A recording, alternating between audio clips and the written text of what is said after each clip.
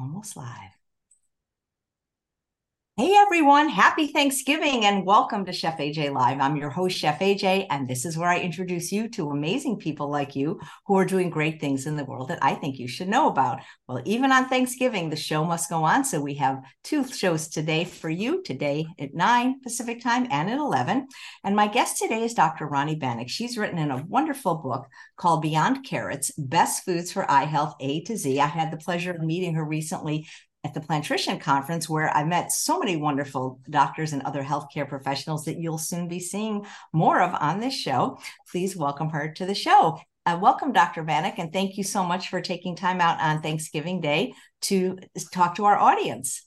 Absolutely, Chef AJ. Thank you so much for inviting me. This is great to be here, and I'm really excited to share some information about eye health. I think it just doesn't get talked about as much as it should. I think so too. And here's the thing, everybody has eyes. So it's not just, it's a really wonderful topic. I know because so many people have sent in questions. And in 4 years of doing this show, I've actually only had one ophthalmologist on. So we look forward to talking to you. I'm curious, when did you decide to write a book and why? So it was actually during the pandemic. My office was closed, and so I had to find something to do. So I started to do Instagram weekly sessions where I would highlight a different food that could be good for eye health. So I did the whole alphabet, A through Z. Every week I would highlight a different food. And then I thought, well, I have all this content. Why don't I make it into a book? So that's kind of where the concept came from, was actually from the pandemic. And I know you also started your show during the pandemic. So a lot of great things came out of that time when we were at home. That is fantastic. Yeah, well, it's interesting because a lot of doctors were able to continue virtually, but I imagine with eyes, you kind of have to see the person. Yeah, it was challenging. I did some telemedicine, but it was really difficult, as you said. Like I would have to Yeah, because examine the patient. generally they want to look into your eye. You can't really do that on Zoom. Mhm. Exactly. Yeah. Yeah. Nice.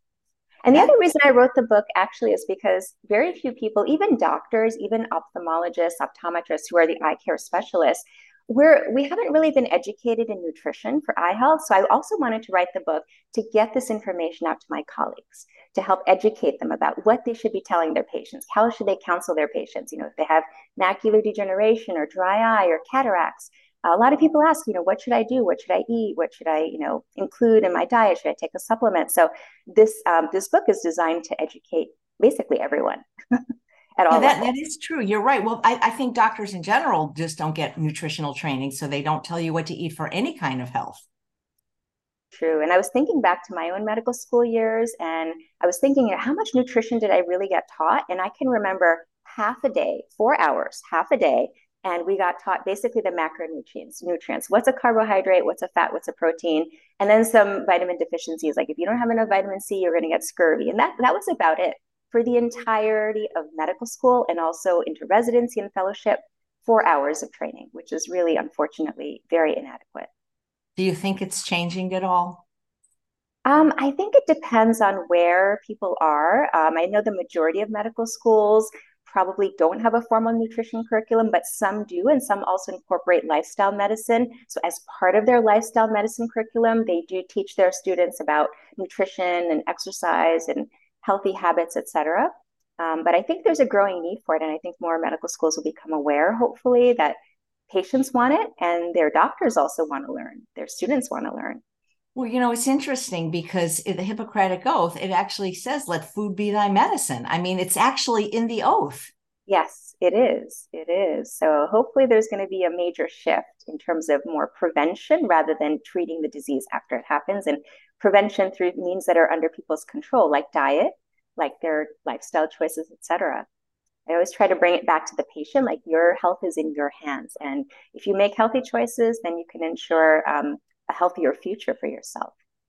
Well, I can't wait because there's so many questions have been sent in because, especially as people age, they start seeing some problems with their eyes that they didn't see when they were younger. Absolutely. It's very common for eye conditions to pop up after people are 50, 60, 70, 80. But even younger people can get eye issues. I've seen a lot of, especially kids, teens during the pandemic with dry eye strain, etc.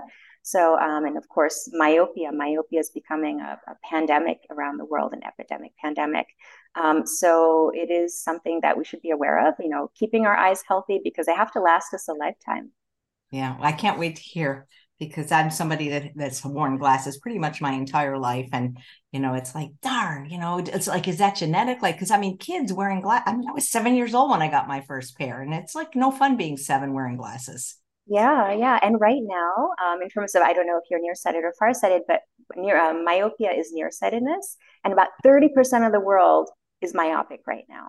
And by the year 2050, it's going to be 50% of the world. I mean, the numbers are staggering, probably because it has to do with how much screen time we're having and up close work that we're doing. So we should be mindful of that and try to get more outdoor time. So there's actually studies that show that kids who spend more time outdoors, at least 2 hours a day outdoors, have reduced rates of myopia, which is really amazing. It's phenomenal that there's that correlation. So now some schools around the world are enforcing outdoor playtime for 2 hours during the school day to make sure the students are getting that sunshine and vitamin D, et cetera.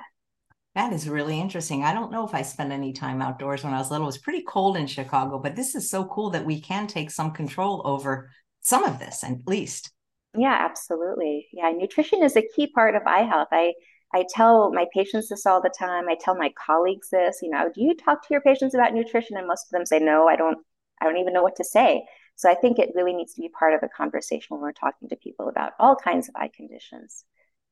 That is fantastic. Did you want to do your presentation now and then answer questions after? Sure. Yeah, yeah, absolutely. Let's do that. And then I may actually, depending on how much time we have, I may shorten the presentation because I also want to do a quick demo recipe for you all for Thanksgiving. So hopefully we have enough time to do all of Well, that. yes, we have we have the next show's not till 11, so take as much time as you need. Please don't feel rushed.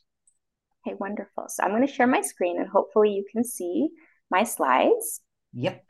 Okay, great. So we're talking today about eye on nutrition going beyond carrots. And this is, again, a topic that's really near and dear to my heart. I'm trained as an ophthalmologist, also as a neuro-ophthalmologist, but I also have certification in integrative and functional medicine. So I bring together all of the holistic aspects of eye health, nutrition, supplements, botanicals, and lifestyle changes, stress modulation as well. So let's talk about nutrition. So this is a question I like to ask a lot of my patients. What are the most important foods for eye health? And when I ask this question, the vast majority of my patients will answer this: eat carrots. That's what I was told. My parents told me, or my grandparents told me, eat those carrots and your eyes will be fine and you'll have 20/20 vision. Well, I'll tell you that this urban myth that's been carried down through the generations, it's only partially true. It's not completely true because if you eat carrots every single day, day in, day out, you're not ensured to have excellent vision. So there's actually an interesting story about how carrots became kind of like the key food that people associate with good eyes. This actually came out from what was happening during World War II, and I thought I would share this very brief part of history with you all. So during World War II, the Germans were flying in at night and they were bombing England. And so they were really causing a lot of destruction. But England had a way to detect those fighter planes coming in, and they were actually shooting them down before they could drop their bombs. And the Germans couldn't figure out how is it that the British pilots are detecting our planes and shooting them down. So the British started spreading this rumor that their pilots were eating carrots. And carrots were giving them supersonic eyesight, super high, eagle eye acuity. And so this myth got propagated because that if you eat carrots, you're going to have good night vision, good vision overall. The truth is that the British had invented a new technology, and this new technology was radar. So they were able to see those planes coming in and shoot them down because they had radar, but they told the Germans, no, it's because of the carrots. But regardless, everyone at that point started eating carrots because they wanted to have good eyesight. So basically, there were so many carrots grown in the world that there was a carrot surplus. So people were having carrot soup, carrot stew, casseroles, cakes, cookies, all kinds of things with carrots because there was just so many carrots. So yes, it's partially true that carrots are important for eye health, but carrots provide beta carotene, which then gets converted by the body into vitamin A. And we absolutely need vitamin A. We need vitamin A to help prevent night blindness, to help prevent dry eye. But that's not the only nutrient we need to keep our eyes healthy. And it's not the only food we need to keep our eyes healthy. So, yes, eat some carrots, but make sure you have other foods in your diet. And we're going to talk about what those foods are in just a few minutes. So sometimes I also ask my patients, okay, what else aside from carrots do you think are important to keep your eyes healthy? And this is oftentimes what my patients will tell me. Well, my eye doctor, I went to the eye doctor. They said I had a little bit of macular degeneration. They told me to eat leafy greens. So that's an answer that's also very commonly given. Eat leafy greens for your eye health. Now, why are leafy greens important? Well, they have many, many nutrients. And most importantly, they have nutrients called macular carotenoids. Now, I don't know how many of you have heard of macular carotenoids. Chef AJ, have you heard of the macular I carotenoids? have not. I've heard of carotenoids, but not macular ones. So carotenoids are basically, they're all relatives of vitamin A. They're also beta carotene, alpha carotene, cryptoxanthin. There are many, many carotenoids in the world and that come from plants. But macular carotenoids are three specific carotenoids. And again, these are relatives to beta carotene and vitamin A. These are nutrients that come from plants and they are selectively deposited by our bodies into the back of our eyes. Now, what I'm showing you here is on the right, this is a picture of the retina in the back of the eye. You can see some of the blood vessels in the retina. This is actually an infrared picture. And what you're seeing here is these yellow rings, these yellow and orange rings are actually the macular carotenoids that get deposited selectively into the back of the eye, into the macular area of the back of the eye. The macula is responsible for our 20/20 vision. So if you don't have a healthy macula, you cannot have 20/20 vision. So these nutrients are deposited there. It's amazing how nature evolved this way, deposited there to protect the retina.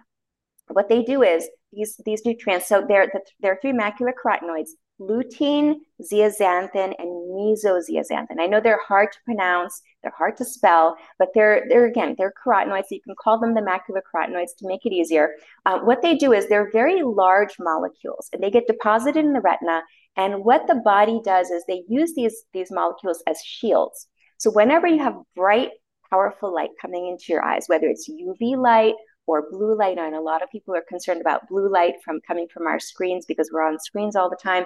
These molecules, these nutrients, absorb those potentially harmful wavelengths of light and they neutralize them. So basically, these macular carotenoids, these three macular carotenoids, are like our natural antioxidants. They're like our internal sunglasses and like our internal blue blockers. So it's so amazing. It's really a miracle how our eyes develop this way to have a natural protection. Now, in terms of these carotenoids, as I mentioned earlier, they come from plants. Our bodies cannot make them. So we have to get them externally. And the best sources, yes, are leafy greens. But there are other sources of these carotenoids as well. Basically, most foods that are yellow and orange in color will be rich in macular carotenoids. So if you think about yellow and orange foods, so I love, for eye health, I love to tell my patients, eat orange bell peppers, eat yellow bell peppers, eat corn. Yes, try to get yellow corn, but we can also eat other varieties of corn because it will give you the macular carotenoids, but it'll also give you lots of other powerful nutrients as well. So think about the yellow and orange foods as well as the green leafy vegetables. It's not just the spinach and kale, et cetera, that our eyes need to stay healthy. Now, I'm going to just take a little bit more of I'm going to take a few steps back and talk a little bit more about general eye health. So I talked about, carrots, the importance of beta carotene carrots for night blindness, also the macular carotenoids for their benefits for retinal health. But when you think about the eye is actually, it's a small organ. It's only about the size of a golf ball, but it's really, really complex. And this is just a diagram showing you some of the parts of the eye. And there are actually over 40 different cell types in the eye. And each of the cell types has a different function and has different nutrients that it needs to stay healthy. So in reality, we don't just need beta carotene. We don't just need the three macular carotenoids. We need a whole diversity of nutrients to keep our eyes healthy. Now, I don't want to run down with too much scientific information here, but I wanted to share this slide. I know it's a lot of information on this slide, but this is basically what I've compiled as the nutrients we need for optimal eye health. And it's a lot. There are a lot of different nutrients in here. We have vitamins, we have minerals, we have other antioxidants, we have plant compounds, bioflavonoids. These are all have been shown in scientific studies to help promote eye health, to help keep our retinal cells healthy, our lens cells healthy, our optic nerve cells healthy. So the eye, again, what I just want, I don't need for anyone to try to memorize this slide or, think too much about it. What I want you all to realize from this slide is that the eye is complex and we need many nutrients. It's not just one or two or three we need a whole range. And so in my book, Beyond Carrots, in chapter 1, I actually talk about all of these nutrients and why they're important and what they do in the body, what they do in the eye. But then what I do is I go on in the rest of the book to give you all simple strategies. So how do you take all this information? Okay, there's so many nutrients.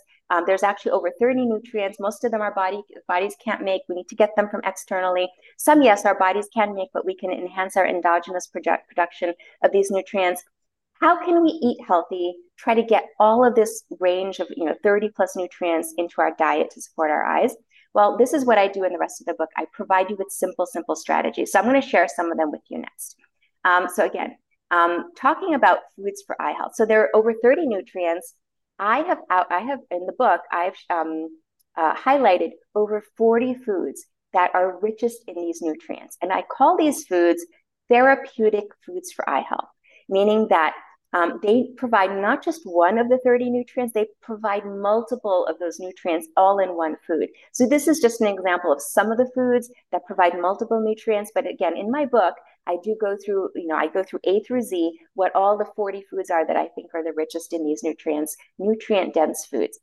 So I'm going to just highlight, I want to get to all my talk today, and I also want to do the demo. So I'm going to highlight of the 40 plus foods, 3 sample foods that you really should try to include in your diet on a daily basis to support your eye health. So therapeutic food number 1, food group number 1, we can call it leafy greens. So I talked about this earlier, but leafy greens will provide you with the lutein, the zeaxanthin, vitamin A, vitamin C, as well as vitamin K, and a host of other minerals, nutrients, etc. So try to include leafy greens in your diet. Now, based off of studies in eye health, we know that in order to keep our eyes healthy, we need about 6.5 milligrams of lutein a day.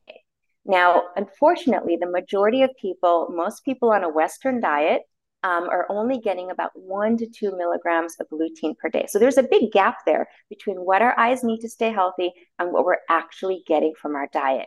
And even some people on the what we think are probably the cleanest of diets probably just aren't getting enough of lutein. So you really need to try to bump up your intake of these lutein-rich foods to try to strive to get to that 6.5 milligrams a day. Some researchers believe that we actually need 10 milligrams a day. And other people believe that for overall health, and not just eye health, but also brain health, and there are some studies looking at lutein for prostate health and breast cancer, to fight breast cancer. Some researchers believe we need up to 20 milligrams a day of lutein in our diet. So the bottom line is most of us are deficient. So we need to try to boost up that intake of lutein as well as zeaxanthin. Zeaxanthin, we don't need as much of it. We need about 1 to 2 milligrams a day.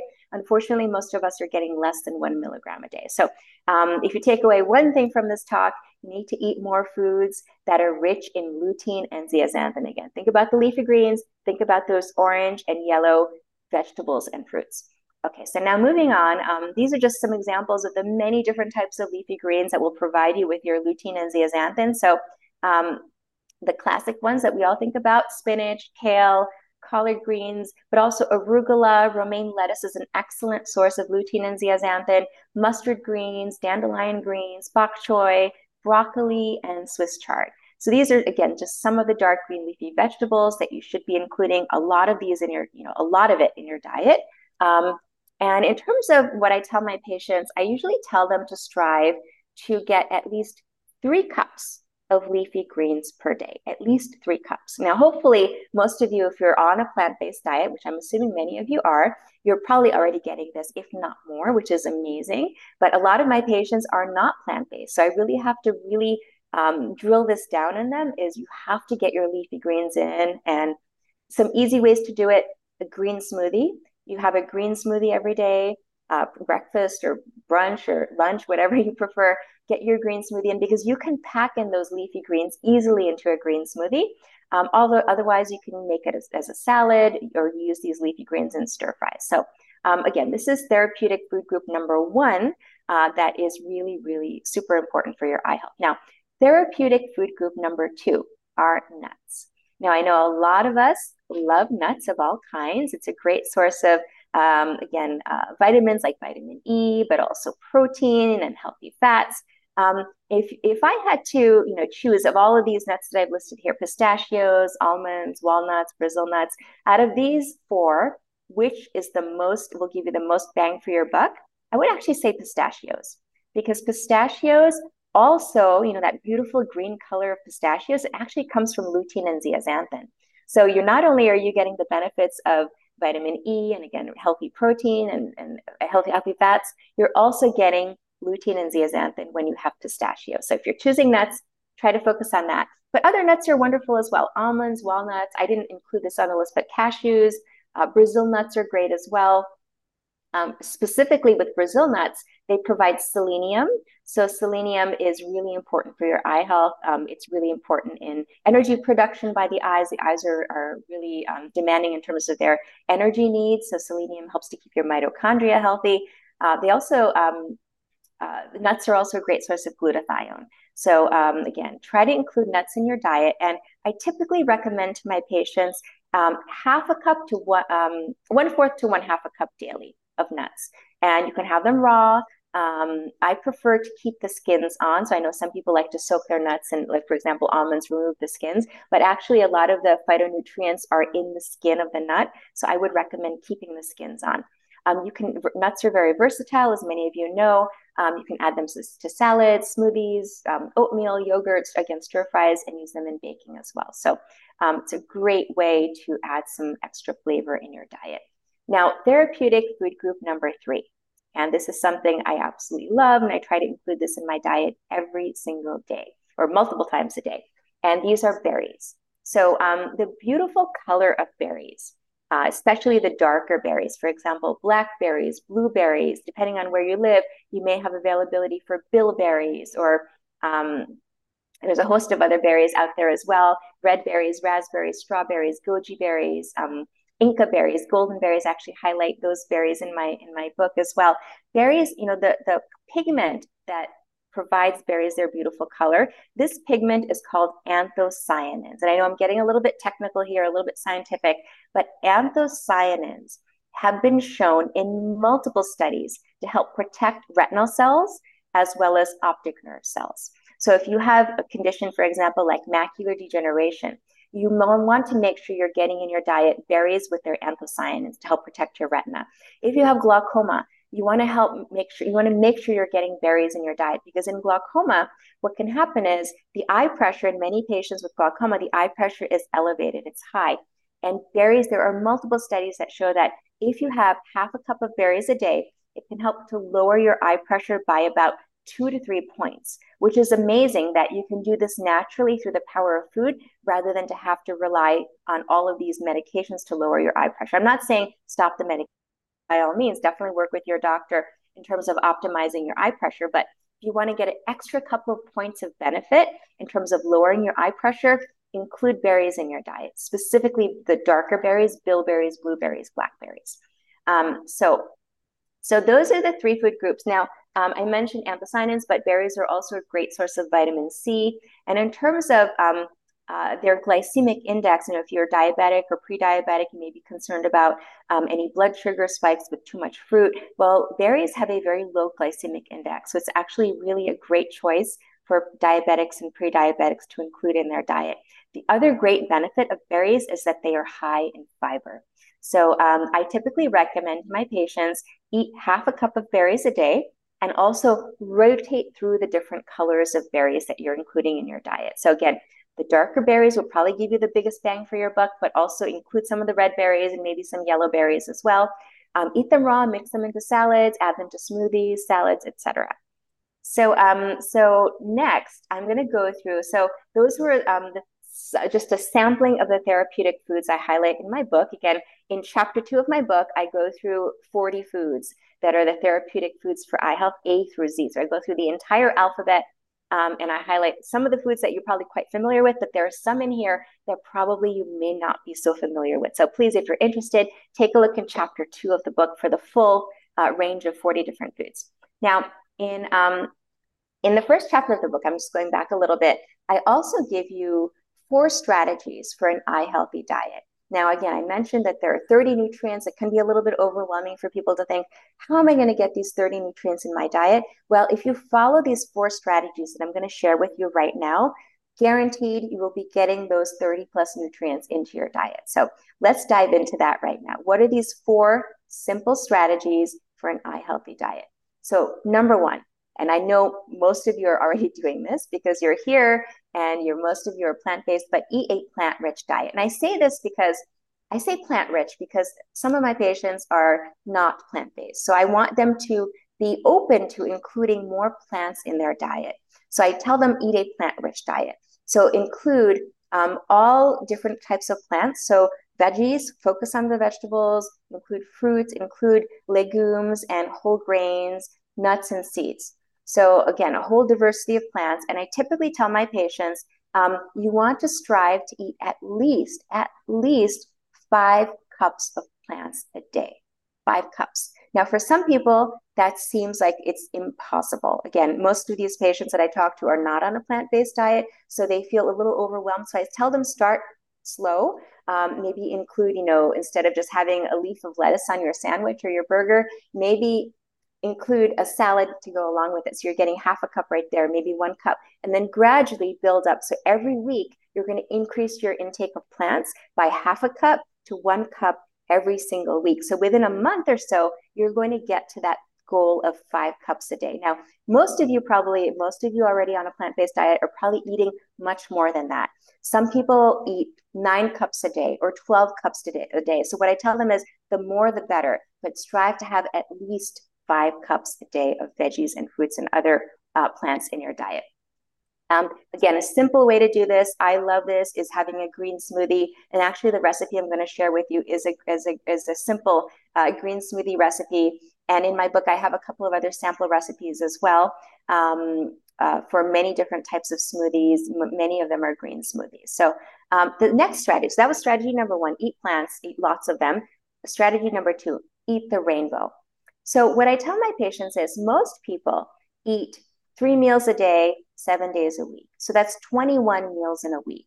What I tell them is with each meal, strive to include a different color food with that meal. And if you have that diversity of colors, so you're eating not just the same green spinach every day, you're having multiple different shades of green in your diet throughout the course of the week.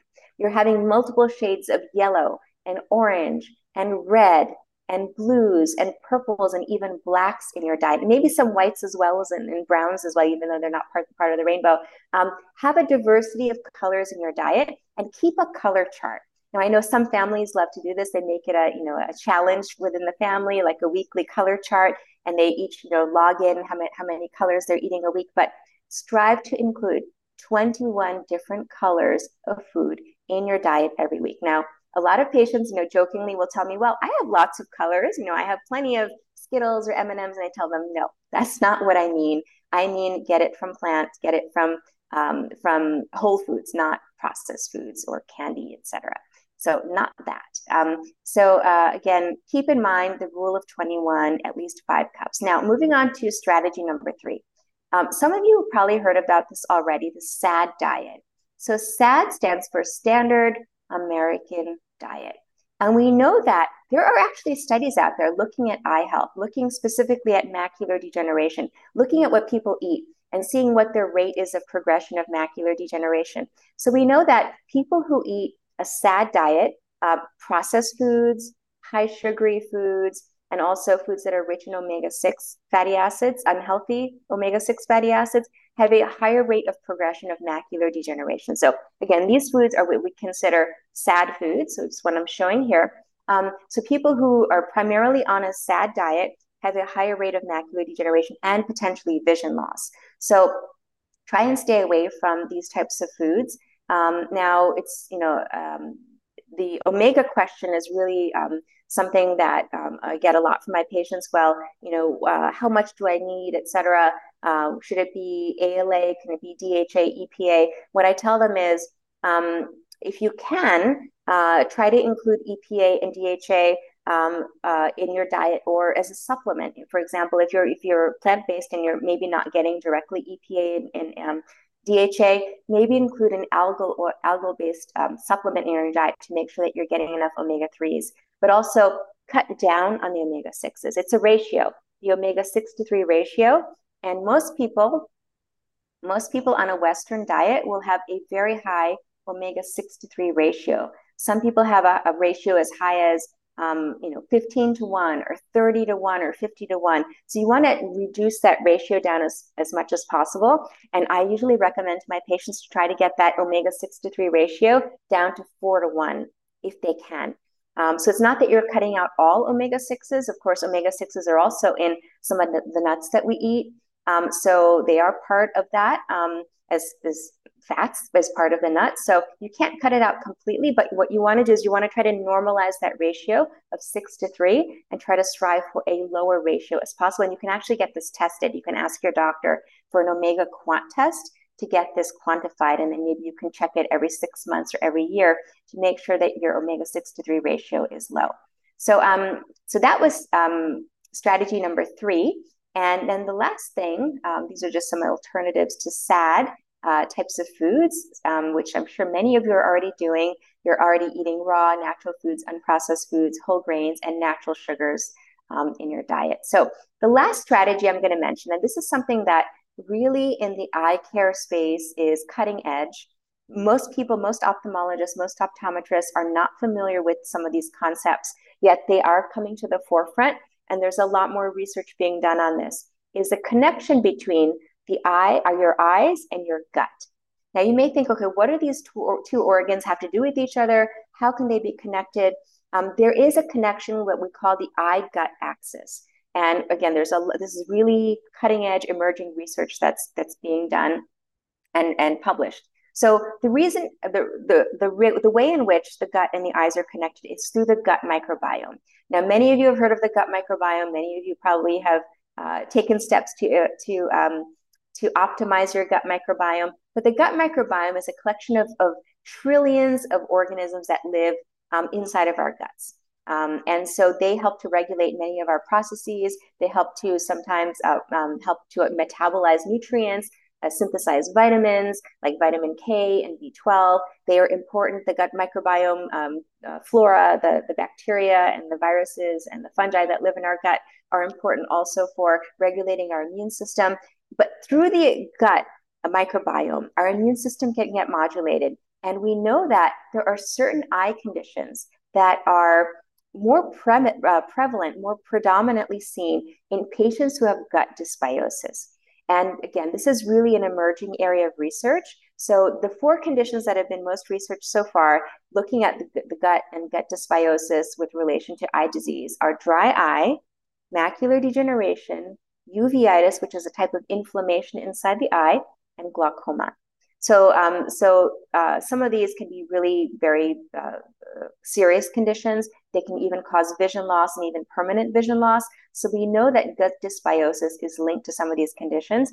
So what should you be doing to avoid, gut dysbiosis and promote eye health? Well, I typically tell my patients there's no specific organism that we can say, okay, this is the one culprit, this is the one bacteria or virus that's responsible for these conditions. Instead, what I tell patients is think about it again using like a 30,000-foot view. Try to optimize your gut health, and if you optimize your gut health, you will also be optimizing your eye health. And so, how can you do that?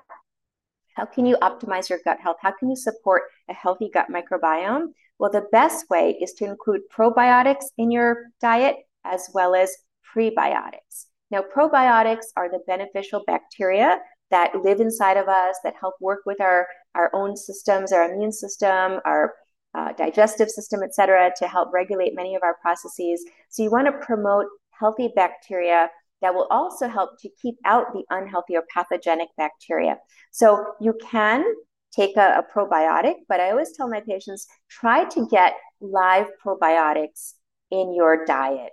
That's probably better suited for your body, is to take a live probiotic, and then also consider prebiotics. Prebiotics are the foods that healthy bacteria thrive off of. So think about, for your gut microbiome, probiotics, preferably live probiotics. And yes, you can absolutely take a supplement as well, but also think about the prebiotics. So what are some probiotics? Well, basically, anything fermented is a probiotic. So you could ferment your own foods at home, kimchi, some of the soy-based products are fermented. So you can include that. I found my new favorite drink, which is apple cider vinegar, flavored apple cider vinegar. So that's how I get my probiotics. I used to drink a lot of kombucha before, and that's a great source as well. So think about fermented foods, cultured yogurts, soy yogurt, coconut yogurt, etc. And then in terms of prebiotics, this is just a sampling of how many different types of prebiotics there are. And prebiotics, basically, you want to include these in your diet. If you can't do it every day, maybe 2 or 3 times a week. That's what I typically tell my patients. But notice that some of the foods I mentioned before are great prebiotics as well. For example, nuts, almonds are great prebiotics. Your bacteria will thrive off of some of these foods. And then here we see some of the greens as well. There's some asparagus, dandelion greens, artichoke, even wheatgrass. There's so many different types of prebiotics you can include in your diet, sprouts. So definitely think about this, not just probiotics, but prebiotics in your diet. Again, you can take a supplement. It's always best to get it the way nature intended. So to sum up with my talk here, I know we covered a lot of information, and I would love to open it up to questions in a few minutes. But again, when you think about eye health, don't just think about a single food or a single nutrient. You have to think about a range of nutrients to support your eyes. And again, at least 30 different nutrients. There are many foods that can provide you with these nutrients. I highlighted 3 today in the short time that we've had together. So leafy greens, nuts, and colorful berries. And then finally, the 4 strategies for an eye healthy diet. Keep it plant-rich, encourage a plant-rich diet for patients or your family members, friends who are not plant-based. Keep to the rule of 21 colors a week, avoid sad foods, and also support your gut microbiome with probiotics and prebiotics. Now, if anyone's interested in my book, it is available on Amazon. You can scan the QR code here. And so my book, again, is called Beyond Carrots. And actually, I'm very, very excited. So this book came out earlier this year in April. And I've been getting a lot of great feedback from patients as well as my colleagues who've read the book, who've implemented a lot of the strategies. I have some recipes in the book, but I actually am very, very excited to announce that I'm actually launching a cookbook as well. So this is the name of my cookbook. It's called Dr. Rani's Visionary Kitchen. And this is going to be coming out, I really, really hope by Monday, which is Cyber Monday. And it will also be available on Amazon. So you can look for it. If you're looking for Beyond Carrots, probably by Monday, you'll be able to see my cookbook as well. Again, Dr. Rani's Visionary Kitchen. And this, I actually have 2 versions of the cookbook. I have a plant-based version, and I also have a version that's not plant-based. So it does make a great gift for anybody. If you're looking to give a gift to your family, friends, you can perhaps consider sharing this with them. So with that, I'm going to open up to any questions. And if you did want to connect with me also, if you have specific questions, maybe you're watching this as the replay, you can email me. My email is right there, info@BanikMD.com is my full name and my website. You can find me on Instagram. I do a lot of sharing of eye health tips on Instagram. I also talk a lot about migraine on Instagram because migraine is a particular interest of mine. I do YouTube videos and I have some Facebook groups. So there's lots of different ways to connect with me, whatever platform you prefer. So thank you so much. Oh, wow. That was great. It's so interesting. It seems like the foods that are just good for our gut health, for our overall health, are good for eyes. So eat the rainbow, like you say. Yes. And what I tell my patients is when you're eating for your eyes, you're actually supporting every aspect of your body. You're supporting your brain health. You're supporting your heart health. You're supporting your immune system. You're supporting your gut. So it's not just you're focusing on one, pun intended, focusing on one organ. You're actually supporting the health of your whole body. Yeah, absolutely. Well, that's great. I didn't know you had another book coming out. That's fantastic. If you get that link, I can add it to the show notes because I have the link to your current book in the show notes as well as I've been putting it in the chat. Oh, thank you. Yeah, I will send that to you. Right. Did you want to stop your screen share and answer some questions, or did you want to make your delicious recipe? Maybe we can answer a couple of questions and then we can make the recipe. Well, we have quite a few that appeared during the chat live, but let's go to the ones that were submitted first, if you don't mind. And the first one is from Julie, can mild cataracts be reversed? And if so, what do you recommend to do, or at least help them not get worse? That's a great question. It's something I also oftentimes hear from patients and also on social media. Can you reverse cataracts? Well, at this point in time, unfortunately, the answer is no. If you have an early cataract that's developing, you can't make it go away, go back to being clear and transparent. However, you can prevent progression. And this is really, really important. There are studies that show that people who eat at least 2 to 3 servings of fruits and veggies a day can have delayed cataract progression. So you want to make sure that you're getting the nutrients from those fruits and veggies that are important for cataracts or fighting cataracts: vitamin C, vitamin E, and vitamin A. Those are really the 3 antioxidants that are most studied for cataract prevention. The other thing that is really, really important for cataract prevention is UV protection. I mentioned earlier about how the macular carotenoids can be our internal blockers, but despite that, I still tell my patients, if you want to prevent a cataract from progressing, make sure that you're using 100% UV blocking sunglasses, or on this little sticker on the sunglasses, it may say UV 400, which is equivalent to 100% UVA, UVB blocking. Or if you don't like to wear sunglasses, the other thing you can do is you can wear a wide hat. So like a cap like what you're wearing, Chef AJ, a baseball cap with a wide brim to protect your eyes from those really, really powerful UV rays. Yeah, that's can they be, do you think that part of it is hereditary, or is it just aging, or? There are so many factors. Yes, it is in part hereditary. Simply, um, you know, many patients do have family members who've had cataracts before, but age plays a role, diabetes plays a role, exposure to radiation plays a role, trauma. So there are many other factors aside from genetics. And the other thing is, even children can get cataracts. People think of cataracts as a disease that happens later on in life, 70s, 80s, 90s, and beyond. But it can actually even happen in some individuals in young adulthood or even in childhood. So it's not just age that's a factor. I'll share with you one other interesting thing since we're talking about cataracts. There was a study there's a compound called lanosterol, which is a type of cholesterol steroid compound. And some researchers found that lanosterol drops could reverse cataracts in animals, particularly in dogs and pigs. But when they tried to do the same study in humans, it didn't work. So there is something else that is different about our physiology that doesn't allow us to reverse the cataract.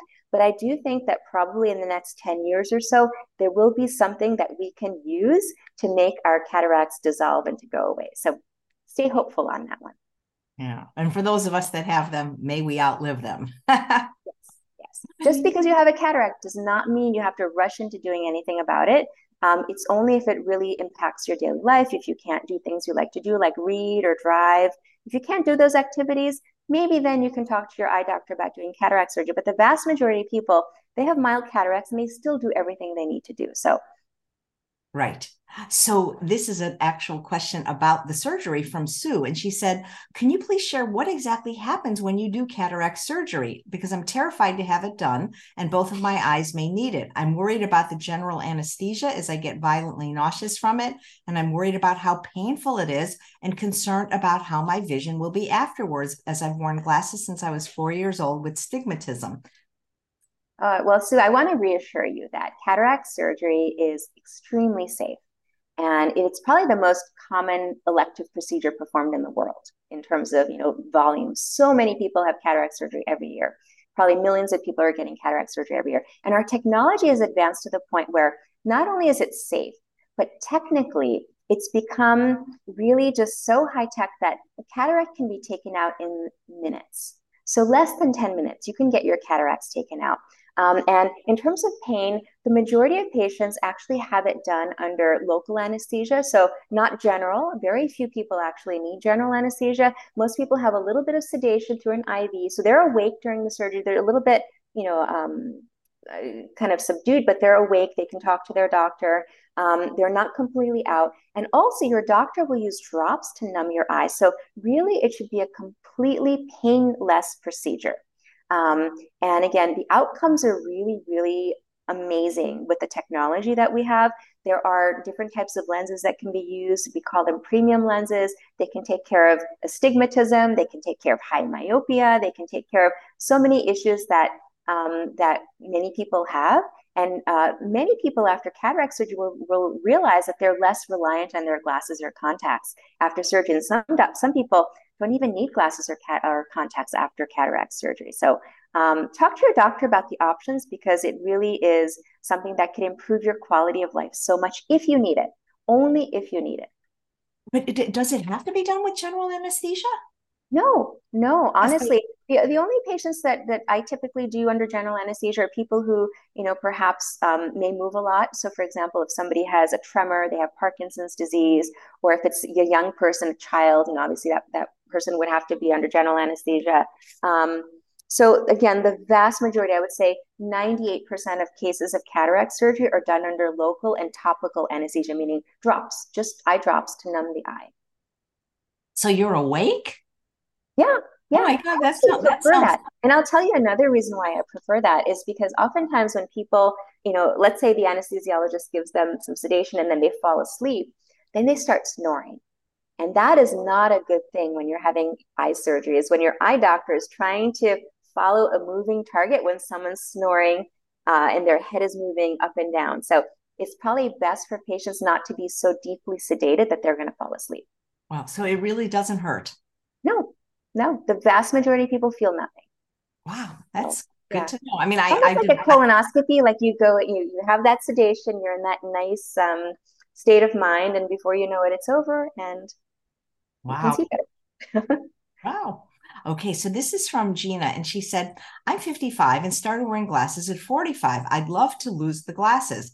If I commit to a perfect Chef AJ type diet, would that be possible? So that's a little bit of a tricky question, because it all depends on your power, what your needs are. Do you spend most of your world up close? Are you on a device? Are you reading? Or are you looking at distance most of the time? So unfortunately, I can't give specifics about that unless I had more information. What I will tell you is that the type of diet that I recommend, and also I'm sure that Chef AJ agrees with me, this type of diet is to prevent disease. So let's say there's macular degeneration that runs in your family. If you try to follow this type of a diet, you will reduce your risk of macular degeneration by 41%, which is huge, huge, more than taking a supplement, which may only reduce your risk by about 25%. So by diet alone, you can have a significant impact of the outcome of your vision, or the future of your vision in the years and decades ahead. Diet can help also with glaucoma, with cataracts, with dry eye. There are so many eye conditions that diet can help with. There's no guarantee, but just think of it as you're investing in your future by having this type of a diet. Yeah, great. Thank you. And this is from Sue. She says, I have macular degeneration. It's been kept to a minimum due to my taking daily or taking AREDs and diet. My question is, can I use a UV-free light lamp for SAD, I guess, seasonal affective disorder? Yeah, so there really hasn't been much research that I'm aware of using those types of lights and their impact on eye health. What I will tell you is that there is work being done on red light and infrared light for eye health. So talking about macular degeneration again, degeneration and glaucoma are being studied with respect to exposure to red and infrared light for 2 to 3 minutes several times a week. So again, I can't really speak to the blue lights that are used typically for seasonal affective disorder. What I would say is if you're using it, just try to protect your eyes, because some of those wavelengths may be powerful. They can penetrate through your eyes. They can reach your retina and potentially, theoretically, cause oxidative stress in the retina. So what I would say is if you're using that light for seasonal affective disorder, do it with your eyes closed.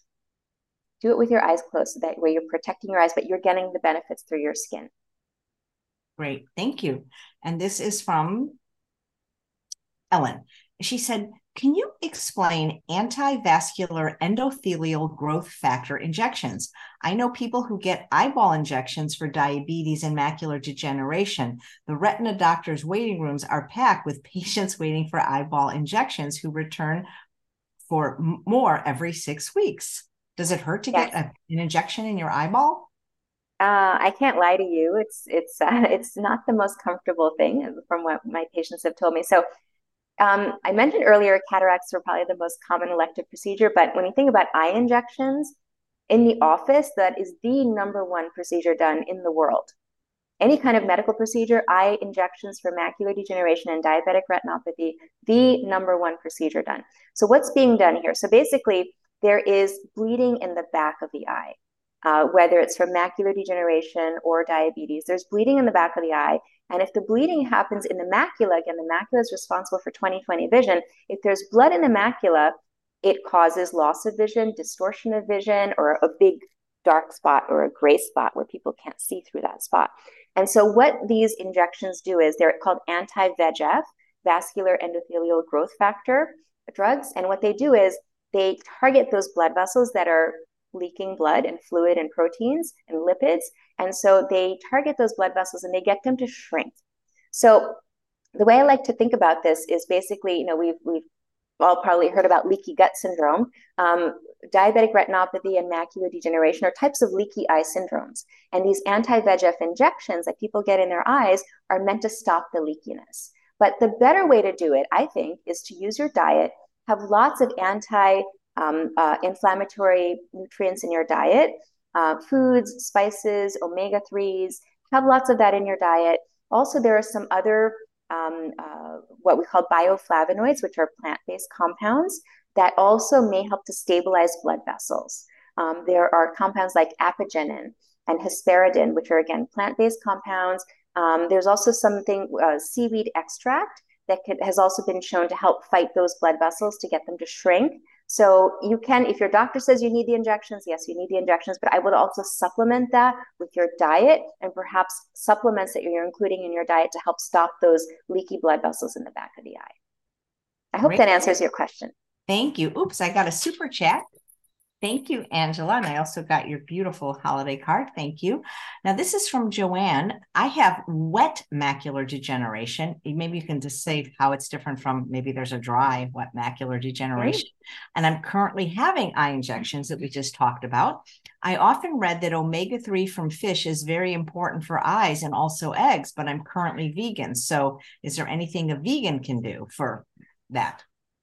Yeah, so I'm glad you brought that up. Omega-3s are so important for eye health. They're actually, in terms of structural composition of the retina, DHA is the highest concentration of DHA in the body is actually in our eyes, in the retina. So we need DHA for healthy eyesight. It's also been shown to help fight macular degeneration in several studies.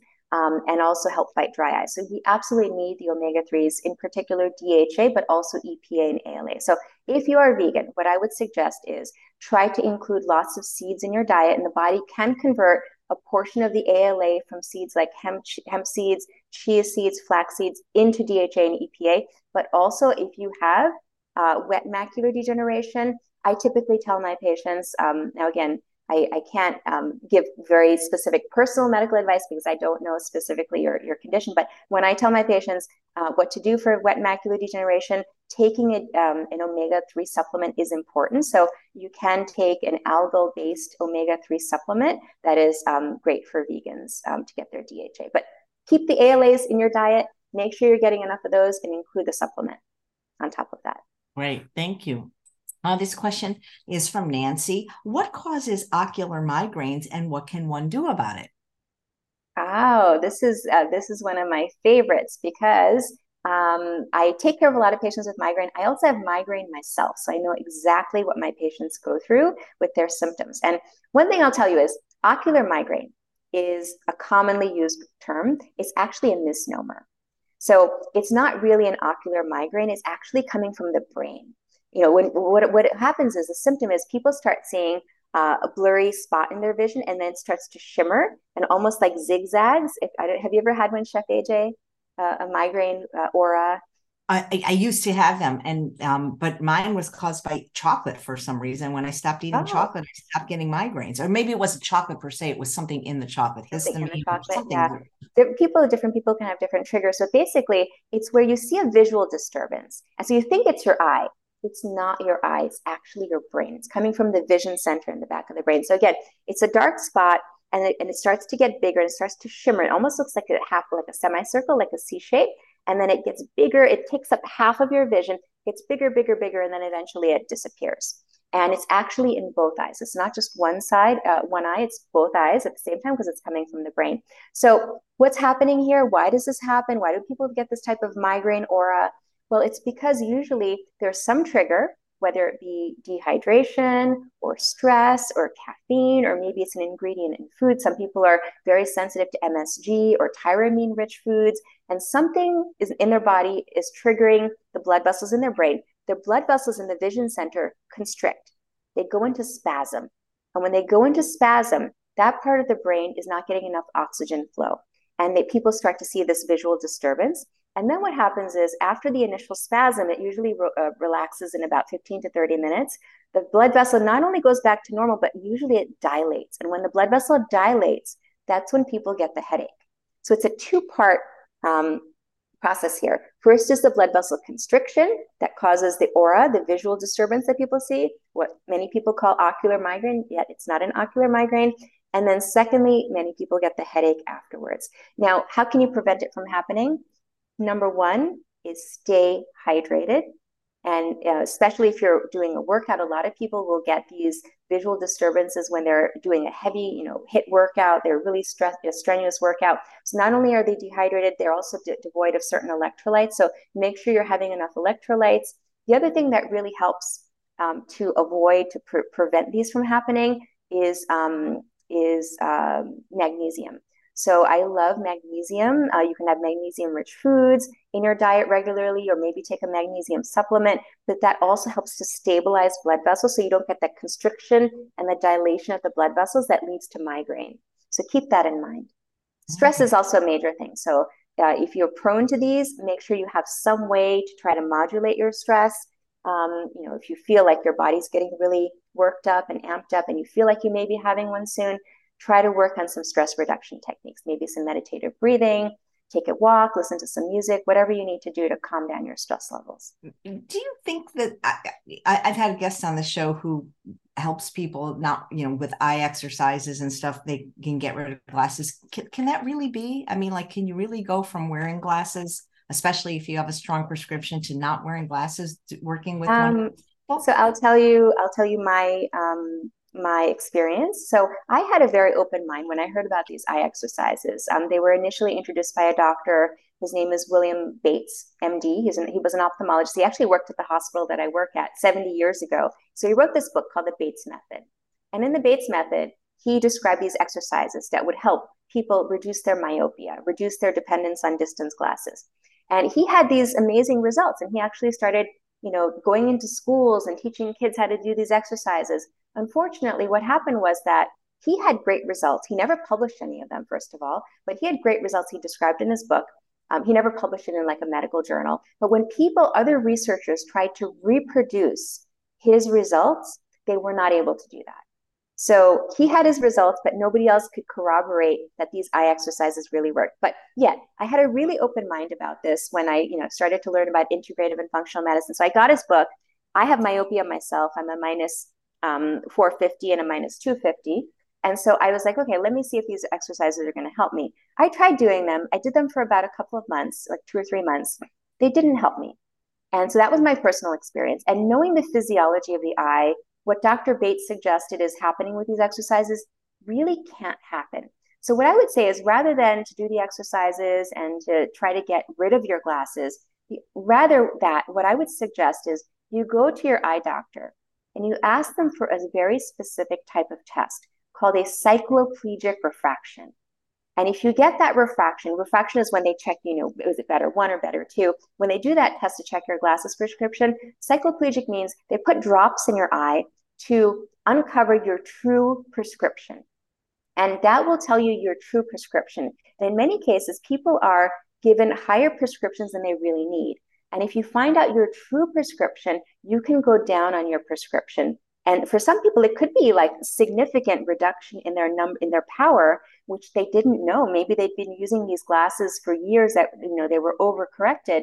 And when they get the cycloplegic refraction, they feel like their eyes are relaxed, they're seeing better, and it's just overall a better option for them. And I'll tell you, so I was over minus for years. So initially, my power was -5 and a -3. But then I got the cycloplegic refraction done. Actually, I had it done again recently, and my power went down from a -5 to a -350. So even less than the 450 I was wearing for a while. It went down to a -350 and -175. So I was, and this is kind of embarrassing to say this, I didn't get a cycloplegic refraction, even though I'm an eye doctor. I should have gone and gotten this done years ago when I was in my 20s or 30s. I didn't get it done. But once I got it done, I realized, oh my goodness, I didn't really need this super high prescription. And I was able to reduce my power that way. So ask your doctor for that. It's really, really important. Most doctors won't do that. You need to ask for it by name, cycloplegic refraction. Interesting. Thank you. Mona says, what is the best leafy green to have? If I had to pick one, I would say kale. Kale is, in terms of its nutrient composition, not just lutein zeaxanthin rich. It has tons of lutein zeaxanthin. It also provides you vitamin C. It's a great source of vitamin C, vitamin A, vitamin K, and lots of minerals. So I would say kale. Thanks. And Steph says, does it make any difference if in nutrients or in general, if the leafy greens are consumed raw or cooked? So I actually tell my patients to mix it up. So sometimes have it raw and sometimes have it cooked. And what I would say is just if you're cooking it, don't overcook it. Don't leach out all the vitamins and nutrients that are in the food. So cook it just barely, just as it starts to wilt and then stop because then it's probably over, it's losing its nutritional value. Great. Thank you. And guys, if you're watching on Facebook, I can't see your post. You have to watch on YouTube to be able to ask questions because that's where the chat is. Tammy says, my mother had low pressure glaucoma. What should I watch for and do to prevent this? Yeah, so low pressure glaucoma is, I mentioned glaucoma earlier, is usually associated with high eye pressures. Normal eye pressure, by the way, is between 10 and 21. So there are people who have pressures that are in the normal range, but they still have damage to their optic nerves. And there are a couple of things that we always look for when people have low pressure glaucoma. And one thing is sleep apnea. So we know that people who have undiagnosed sleep apnea are much likely to have damage to their optic nerves, even with normal eye pressures. So if you have low tension glaucoma, low pressure glaucoma, maybe you snore a little bit, please, please, please go get a sleep study done, a formal sleep study, because it may mean the difference between having normal vision and having significant vision loss and potentially even vision impairment and blindness is to get that sleep apnea diagnosed and treated. Other things that can contribute to low pressure glaucoma are low blood pressure.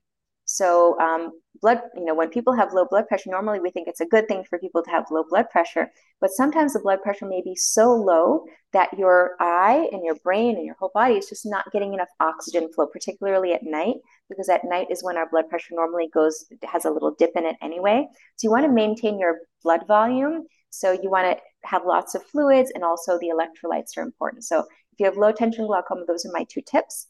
The other things I would recommend are if you have low tension glaucoma, or actually any kind of glaucoma, I know lots of people love to do yoga, myself included. I would stay away from head down positions because what's happening is when you're in a head down position, your pressure inside your brain goes up, your eye pressure goes up. So stay away from prolonged head down positions. So if you're doing downward dog, just keep it to a few seconds. If you're doing headstands, don't do it for minutes on end. That is a no-no if you have glaucoma or you're predisposed to glaucoma. The other thing, a lot of people, not a lot of people, but I do know some people do anti-gravity machines. They have those anti-gravity machines at home where they're basically, lying with their head down, their legs up for long periods of time. If you're vulnerable to glaucoma, please stay away from those anti-gravity machines. And for people who wear neckties, there's really an interesting study done that shows that people who wear neckties may be more predisposed to low tension glaucoma. So loosen up that necktie or maybe open up your collar button and because that pressure around your neck may increase the blood pressure inside your brain, which can then increase the eye pressure as well. So be mindful of all of those things when you're thinking about managing glaucoma using a lifestyle perspective. Thank you. This is a question from Susan watching live. Are you familiar with Cineparia maritima eye drops to clear cataracts? I'm not sure. I'm not familiar with that particular brand. I do know that there is a brand called, I believe it's See Clearly. It's called Can-C. Can-C is the brand available that in the US that a lot of people I know use for cataracts. And basically, it contains high levels of vitamin C and some homeopathic medications as well. So again, in my experience, I have not. I've had plenty of patients who've tried it, and I examine them and I take a look at them, their cataracts, and basically the cataract is the same. So I wouldn't say it's necessarily able to reverse it. Maybe it's preventing progression. I'm not sure. But the other thing I would just be cautious of is that recently, I don't know if you've heard on the news, Chef AJ, but there's been a lot of recalls by the FDA for eye drops. Recently, I think 2 weeks ago, there were 27 different eye drops that were recalled. Most of these were brand names like CVS, Target, Walgreens. And a lot of these were manufactured in facilities that were not sterile. So these drops are contaminated. And people have been developing eye infections from using contaminated drops. There are even 2 cases reported where people used contaminated drops. It got into their bloodstream and they actually died from infection because the infection got into their bloodstream. So what I would say is whatever drop you're getting, make sure it's from a trusted source. Make sure it's coming from a certified facility where they're really clear on their sterility protocols. I typically recommend to my patients, a lot of patients use drops for dry eye. Typically go with the big manufacturers. For example, Refresh or Sustain or Genteel. These are some of the big names in eye drops, and you can hopefully be rest assured that these manufacturers are doing quality control along the way and they're maintaining sterile conditions. So please stay away from generic eye drops. And there was actually some facilities abroad that were implicated in a lot of these recalls. So you can find it all. It's all on the FDA website, which of the specific drops were recalled. But if you have it Wow. in your shelf, throw it out. Don't even take that risk of putting it in your eyes. Don't bother checking the lot number. I would just say throw it out and buy a brand that's reputable, like again, Refresh, Sustain, or Genteel. Wow, thank you. Um, Karen is asking, can you talk about prostaglandin analogs in dry eye? I just finished my second round of Oxervate for my eye nerves for dry eye. Maybe just talk about dry eye in general, what causes it, what people can do, because we do have a few questions about people asking what they can do about it. Sure. So dry eye is basically our the structures around our eyes. We have glands around our eyes that produce tears, and they produce oils that help the tears, stay put so they don't evaporate. And what happens in dry eye, the majority of people with dry eye, they produce enough tears, but the tears evaporate too quickly. So that oily layer on the surface of the tears is not sufficient to keep the tears in place. And then they have symptoms like redness, burning, blurry vision, sometimes like a grainy sensation, like they feel like there's sand in their eyes or gravel in their eyes. These are all symptoms of dry eye. Sometimes it can be really severe. Sometimes your eyes, people with dry eye, their eyes can be really red. Their lids can get really inflamed or puffy, and they just feel so uncomfortable. And so, the mainstay of dry eye therapy is to promote healthy oil production. Yes, you can put in drops to replenish the tears that are evaporating, but you want to promote healthy oil production. And there's 2 ways you can do that. Number one, omega 3s, but also omega 6s. So not all omega 6s are bad.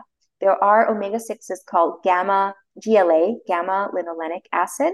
And these are actually anti inflammatory omega 6s. So you can't really get them much from foods, but you can get them as a supplement. So if you suffer from severe dry eye, you may want to take an omega supplement that has 3 and 6. And now there's some emerging evidence that omega 7 and omega 9 may be important as well. So what I tell my patients is get a complete omega supplement if you have severe dry eye, 3, 6, 7, and 9. The second thing you do to help promote your oil glands to stay healthy and secrete healthy oils is to use hot compresses. This is so important. A simple thing like doing a daily eye hygiene regimen with a hot compress. Don't just take a washcloth and run it under hot water and put it on your eyes. And don't just take like a Q-tip or cotton swab and put it on your eyes. That is not going to retain the heat long enough. You want to take an actual eye pad or mask that's formulated with beads inside. So the beads retain the heat. So you heat it up, Usually it's in a microwave. You heat it up for about 10-15 seconds. That pad, that mask stays heated for a very long period of time, about 10 minutes or so. You put that on your eyes.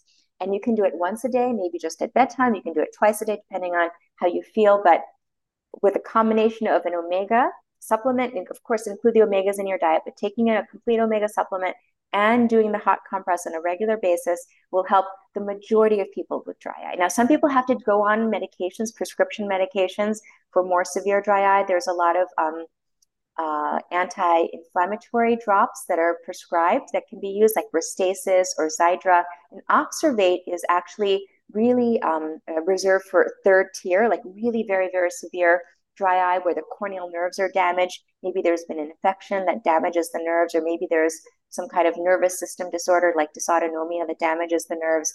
Then they can get a prescription for Oxervate, which is again really a high level treatment for dry eye. Most people don't need to have something that aggressive for their dry eye, but some people, again, depending on the etiology, may need to have that.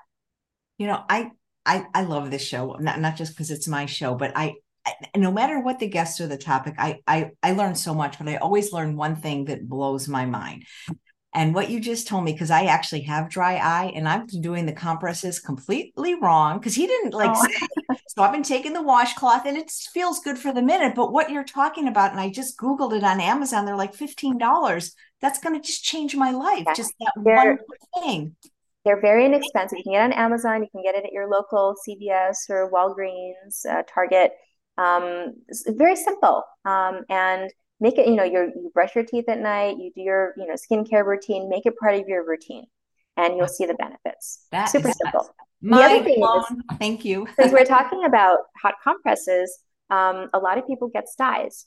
And the reason people get styes is because those glands on the eyelids, just basically at the base of the eyelashes, get plugged up with oils, and then they get infected, and then that leads to a stye. So if you keep your oils flowing, you keep those pores open, those glands open using the hot compresses, you can prevent styes.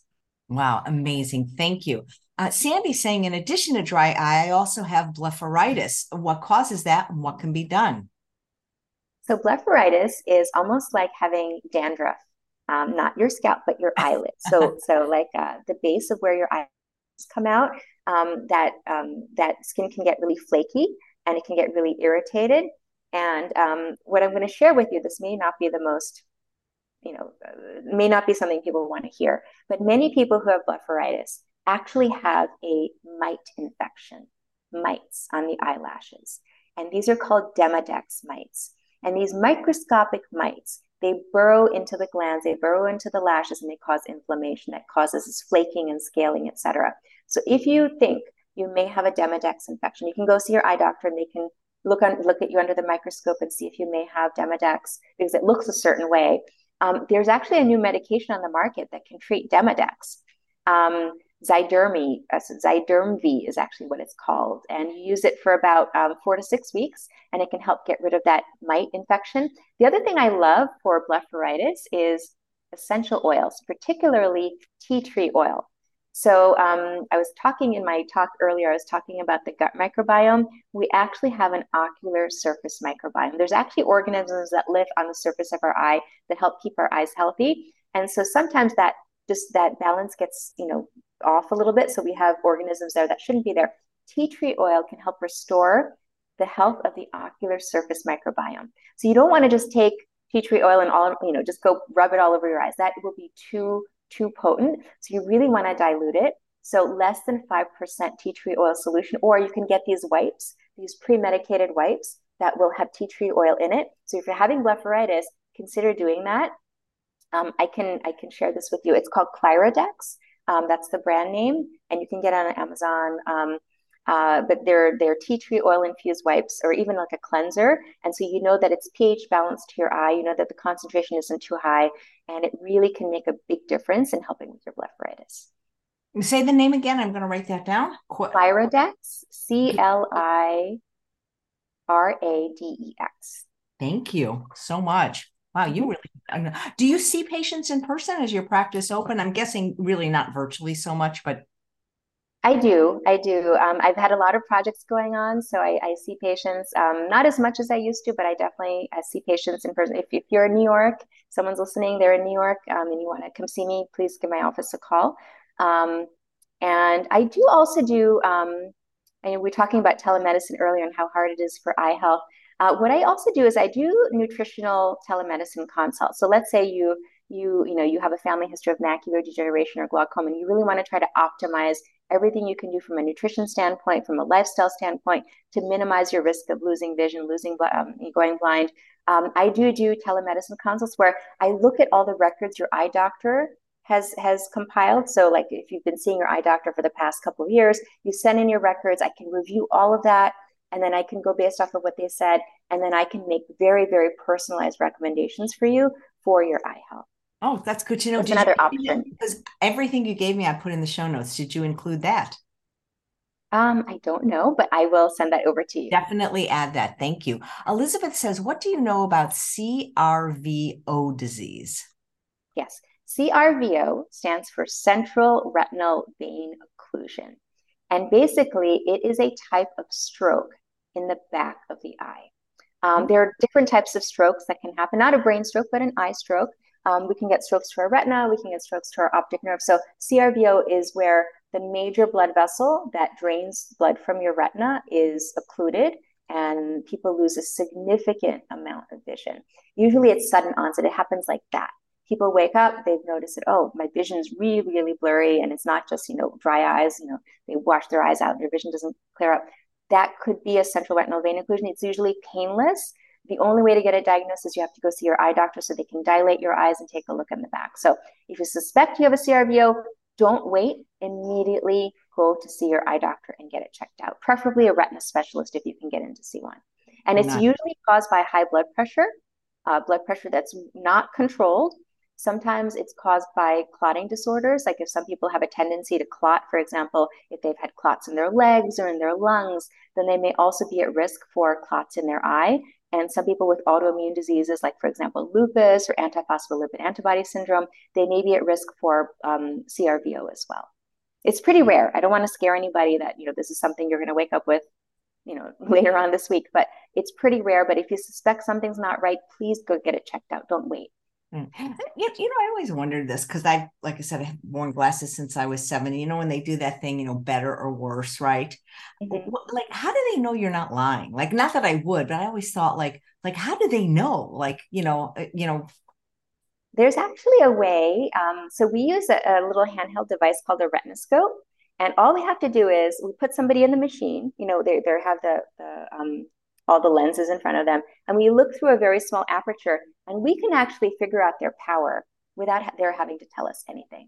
So it's Well, all that's good optics. because what if Yeah, somebody's like nonverbal or something? I mean, yes. like, I guess how would you know they needed glasses? But Yeah, I for always children. So we use this for children all the time because kids, they either they can't articulate what's going on, they're nonverbal, it's too early, or they're not sure. We use our little device. It's called a retinoscope, and it's really like magic. Like we can really figure out with a lot of precision exactly what their prescription is. that is And what we so do is we put that interesting. prescription in the machine. We use the device, put that prescription in the machine, and then we tweak it. So we ask the patient, is it better one or two? So that is really the final stage of a refraction to get the patient's input into whether they're comfortable with those glasses or not.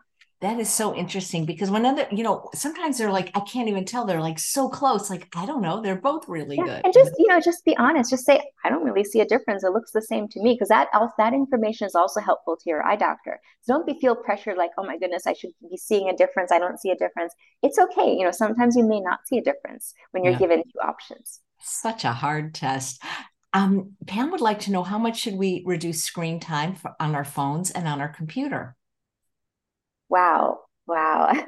It's really hard to give a number because everyone has different needs and different, reasons why they use their screens.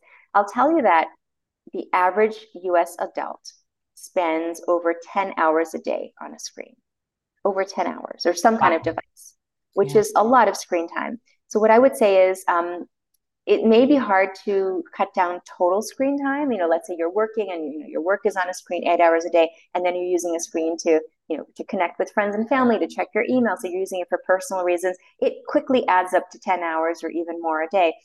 it's really hard to cut down absolutely on screen time. The better thing to do is to take frequent breaks. So if your eyes are, constantly open, you're looking at a screen, you're simply not blinking enough. Normally we blink about 15 to 20 times a minute, normally without looking at a screen. Normally we blink 15 to 20 times a minute. When we're looking at a screen, we're only blinking about 4 or 5 times a minute. So our eyes are going to feel tired, they're going to get dry, they're going to feel irritated, our vision's going to be blurry. So take breaks. And what I would say is follow the 20/20 rule. Now, 20/20 we usually equate with perfect vision, but what I would say the 20/20 rule is every 20 minutes, set your timer, every 20 minutes, take a 20-second break. All you have to do is your timer goes off. Okay, I'm going to just close my eyes for a few minutes. I'm going to get up and walk around, take a quick walk around the room, or do some deep breathing, eyes closed. That will help you to refresh and rejuvenate your eyes. So think about that, incorporate that into your screen time habits, and you'll feel more comfortable that way. Yeah, thank you. And what about just regular TV? Like, I don't even have TV, but is that screen time too? It is. Yeah. Yes, it is. So Yeah. any kind of screen emits blue light, emits lots of different colors of light, but particularly blue light. And that blue light is short wavelength light.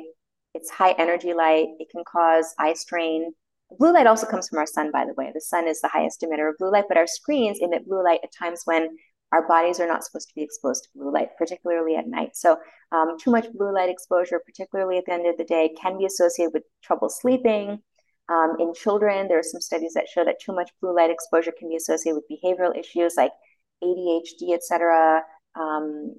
So just be mindful of your screen exposure. Maybe you can get a screen filter to reduce the amount of blue light coming, particularly at the end of the day, especially after the sun sets. You want to try to limit that. So there's lots of way to modulate blue light. And also make sure you're getting your natural blue blockers in, that lutein and zeaxanthin. That can also, there's studies that show that lutein and zeaxanthin can help fight eye strain and blue light sensitivity. So keep that in mind from a nutritional perspective. Well, that's what I love about Audible, because then at least, that doesn't hurt my eyes. And I stay more awake when I do Audible books than when I try to read a book. Question from Pat. I'm 71. I've whole food plant-based more than 20 years. Can low vision and slow mydritis be corrected? I'm not sure what slow mydritis is. Mm-hmm. Mydriasis, maybe? Is it mydriasis? Maybe I read it wrong. Maybe I need to wear glasses. Okay. Well, mydriatis. That's what she wrote. Mydriatis. Mydriasis, maybe mydriasis. Yeah. So what happens is our pupils, are the aperture in our eyes to let light in, is constantly changing depending on our lighting conditions. So if we're in a dark room, our pupils are really big. We go out into the sun, go out into a bright room, they become really, really small. So our pupils are constantly changing size to allow for different amounts of light to get in. When we get older, our pupils don't acclimate as quickly. So, for example, if you're inside and you go out into the bright sun, it will be a lot harder for your eyes to recalibrate and pupil size to change. So that's perhaps what she's referring to, I'm guessing. And that is something that happens as people do get older, whether they're going from inside to outside or from outside to inside. It takes a little bit longer for their eyes to adjust, for their focus to come in. And sometimes people may be even extremely light sensitive if they're going from indoors to outdoors because of this pupil kind of a lag in the pupil size. I would say the best thing is to gradually acclimate your eyes. So, maybe, again, maybe wearing a hat if you're going outdoors, or wearing those sunglasses to get your eyes to adjust to the light. Or maybe if you're coming indoors, maybe just take a few seconds at the door if you're feeling a little bit unsteady, uncomfortable because your eyes haven't adjusted yet to dimmer indoor conditions. Take a little bit of time just to be safe in your house. So, just to allow your eyes to refocus. Is it true that if we have cataracts or prone to them, we should always wear sunglasses outdoors, even if it doesn't seem sunny out? I do. I do. I would say that the most critical periods of the day are between 10 a.m. to 2 p.m. That's really when everybody should be wearing their sunglasses, even on cloudy days, because those rays can get in even on cloudy days. And not only can those rays cause cataracts, they can also increase macular degeneration rates. and they can also cause growths on the surface of the eye. So sometimes people get benign growths on the surface of the eye from too much sun exposure or wind exposure. So it's really, really important to wear sunglasses. I really like the wraparound kind to really give as much protection as I can, not just to my eyes, but to my eyelids as well. Because even our eyelids, the skin of our eyelids may be susceptible to too much UV exposure, maybe even growths, benign growths, or even malignant growths. People can get eyelid cancers. So it's really, really important to wear UV protection. Great, thank you. Dixie asks, would fluid-filled sacks on eyelashes go away with hot compresses? So for that, I would actually recommend cool compresses. So some people have bags, whether it's under their eyes or on the top of their eyes. And what's happening is we have fat pads in our eye sockets that help to cushion our eyes. And as we get older, those fat pads kind of they pooch through the skin and cause those eye bags that people can see. And so the best thing to do is to get those to shrink, and cold temperatures can help get them to shrink. Also caffeine. So there are I don't know if you've seen like eye masks that people can buy. Also, on Amazon, they're readily available. Some of them are infused with caffeine extract. And so caffeine can help reduce the bags and sags and even dark circles. So that's something that you may want to look into, is to maybe using one of those. They're kind of like almost like paisley shaped eye masks that you can buy. Great, thank you. Let's see. Rani says, what do you know of narrow angles? I have them and I can't be tested for glaucoma.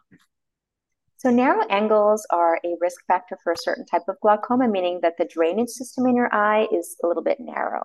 And so the fluid may not be draining as readily, and it can predispose you to an attack of angle closure glaucoma. And so for that, oftentimes if the angle is really, really, really narrow, then there is actually a procedure that should be done to prevent an attack of angle closure glaucoma.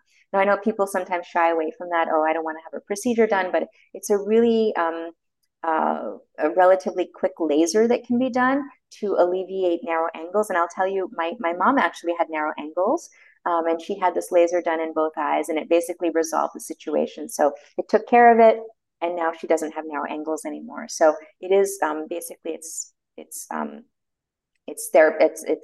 it can treat it, basically can cure the narrow angles if you have a laser procedure done. But all of these suggestions, you should really just talk to your eye doctor and find out what stage you're at, and also what's the best option for you, because there are also different stages of narrow angles.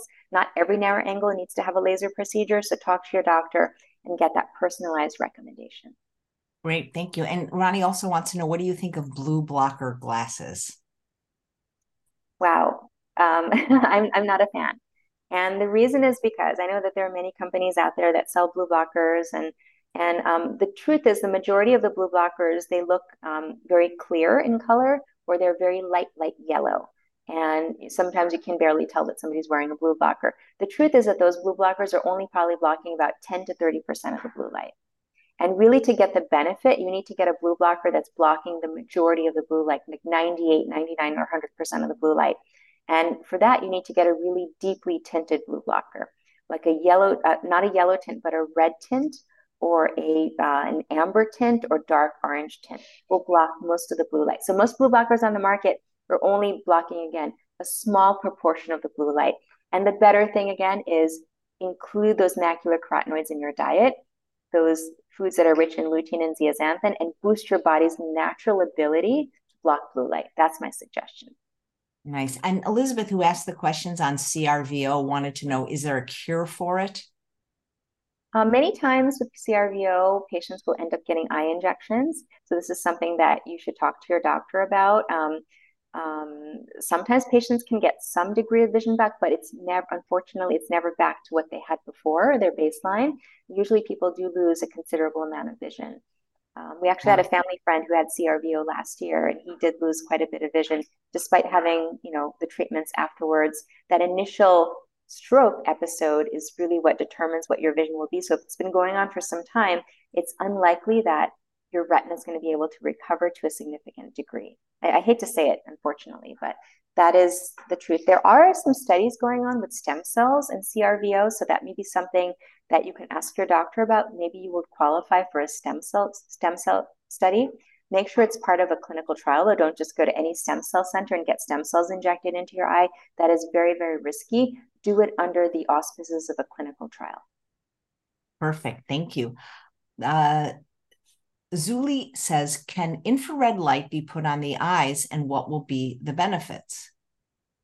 So infrared and red light have been studied for their benefits, anti-aging benefits, their skin health benefits, and their eye benefits. But I would say don't look directly at the light. I always tell my patients, if you're going to do any kind of red light therapy, infrared light therapy, do it with your eyelids closed.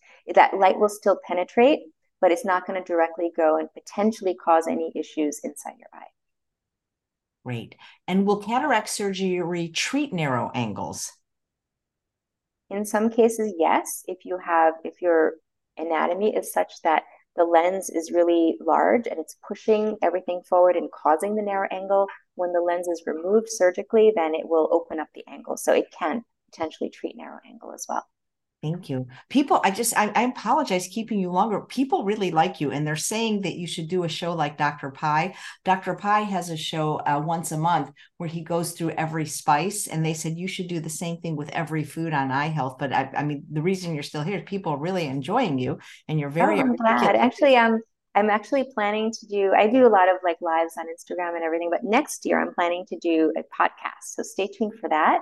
And I'm going to be talking about all things eye related, whether it's nutrition, lifestyle, and some of the traditional surgeries and treatments also used for eye health. Thank you. Well, I want to respect your time. It's Thanksgiving, so we'll just do, I see, two more questions, and that's it, guys, because she's got to be with family. And One, actually, we have to do the recipe too. oh So, my God. Yeah. So, all right, that's it. I'm going to take the two that I see. And remember, I only see them on YouTube. I don't see them if you're watching on Facebook. Is there any special nutrition for eradicating floaters?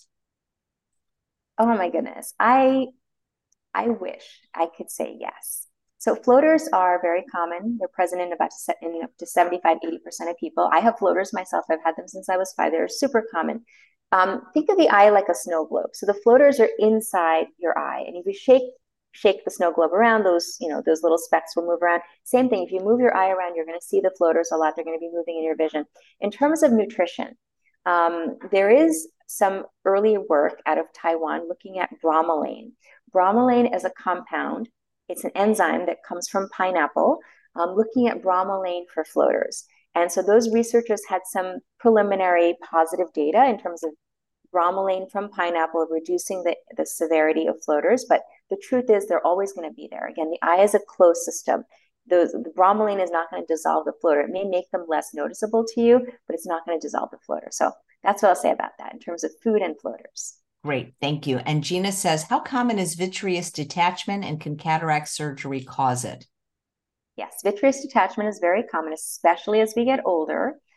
Usually happens in one's mid 50s, but can happen 60s, 70s, 80s, and beyond. Yes, cataract surgery, any kind of eye surgery or eye trauma can potentially cause a vitreous detachment. But then again, there are people who have no trauma, no surgery whatsoever, and they just happen spontaneously. So it's not necessarily a bad thing. What I would say is if you have a vitreous detachment, if it's acute, definitely get it checked out because sometimes it can be associated with a retinal tear, retinal detachment, and you want to get that identified and treated as soon as possible. Get another follow-up exam within 1 month. If you're good within those 2 eye exams, the first one and then the 1 month one, you're probably good and it's not going to cause you any long-term issues. Thank you. You seem very, very knowledgeable and passionate about eye health. So I know Oh, you want to do your recipe, and maybe you can talk about lazy eye and double vision as you're moving to your recipe segue. okay, awesome. Great. So I'm going to actually switch cameras here. So just give me a sec. Sure I'm going to thing. go off camera here. I'll just tell everybody what's going on later. We got to get done by 11 because we have Robert Cheek interviewing Dr. Daphne Bascom. So you don't want to miss that show. I want to change in between shows. And tomorrow, we got a lot of shows tomorrow. Boy, there's a lot of shows tomorrow. Happy Thanksgiving, everyone. Thank you so much for watching. And please understand that this is a YouTube show and it's on YouTube, but I also multi-stream it on Facebook and Twitter. So if you want to participate though live in the chat and questions, you have to be watching on YouTube. I can only see what you write on Facebook if I jump screens, which is very dangerous for me to do because I can lose the chat or afterwards. And then the doctor's not there to answer afterwards. And she's back. Yay. Just have to unmute her or ask her to unmute. Here we go. Just need to unmute. Yeah, there you go. Okay, great. Excellent. So today, in honor of Thanksgiving, I decided that I would share a recipe, a smoothie recipe with cranberries as well as pomegranate. These are some of my favorite foods, and pomegranate is highlighted. It's one of the therapeutic foods for eye health. Now, earlier I said that a green smoothie is great for your eyes. And typically, I recommend a green smoothie every day. And so, this is just one of the many, many different types of green smoothies you can make. They are super easy to make, super easy. And you can even pre-make them the night before if you want to keep it in the fridge. It's great for kids too to get their leafy greens in and their nutrients in. So I'm going to share this kale, blueberry, cranberry, pomegranate smoothie with you. So super easy. So I've already had the ingredients proportioned out. So I have kale here. This is actually tightly packed 2 cups of kale, slightly shredded, and it's pre-washed. So I'm going to just put this into here. And then, so in terms of berries, I was talking earlier about the darker the berry, the better. So I love adding blueberries, blackberries to my smoothies. Once in a while, I'll switch it up. I'll add some strawberries, raspberries, but this is 1 cup of fresh blueberries. So put that in there. And then cranberries, now you can either do just regular cranberries, or you can freeze them if you want for a slightly thicker, colder texture. But these are cranberries, again, in honor of Thanksgiving. So this is 1 cup. And then I'm going to add some pomegranate, one of my favorite foods, very rich in antioxidants. And then I'm going to add some your favorite plant milk of choice. So I love oat milk. We use this all the time in our household. So this is oat milk, but you can use any milk you want. You want to use almond milk or hemp milk, whatever is best for you. You can use that. So this is 1 cup here. Okay. Then if you'd like, you can add a little bit of nuts, or this is nut butter. So either one is fine. I decided to do nut butter because it's going to blend a little bit more smoothly. So this is 1 tablespoon of almond nut butter.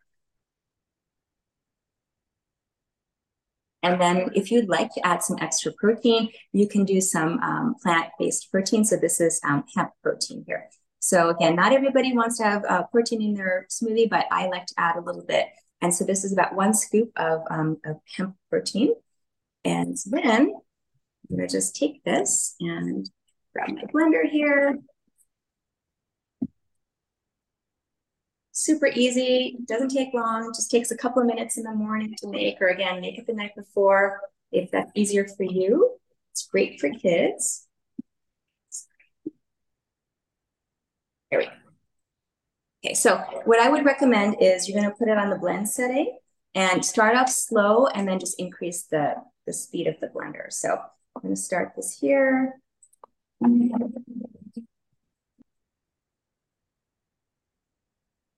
makes for a great breakfast smoothie, or you can take it to work. You can have it as a snack, midday snack. It's super, super yummy, delicious, and super nutritious.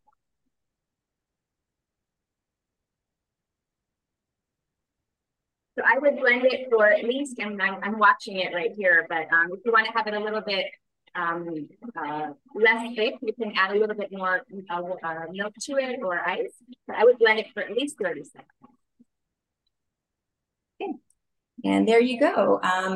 Your kale, cranberry, blueberry, pomegranate, almond butter, and protein powder smoothie right there. So I don't have a glass actually, but I made it early.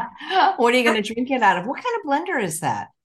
This is actually an Instapot blender. So I'm actually here. I'm not doing the show today from my home. I'm doing it from my in-laws' house. So this is a very powerful Instapot blender, and it's got lots of settings. And so it's actually really quite easy to use. But at home, I use a smaller, just a little NutriBullet, but you can use any kind of blender that you have. Wow, yummy. Yeah, super easy.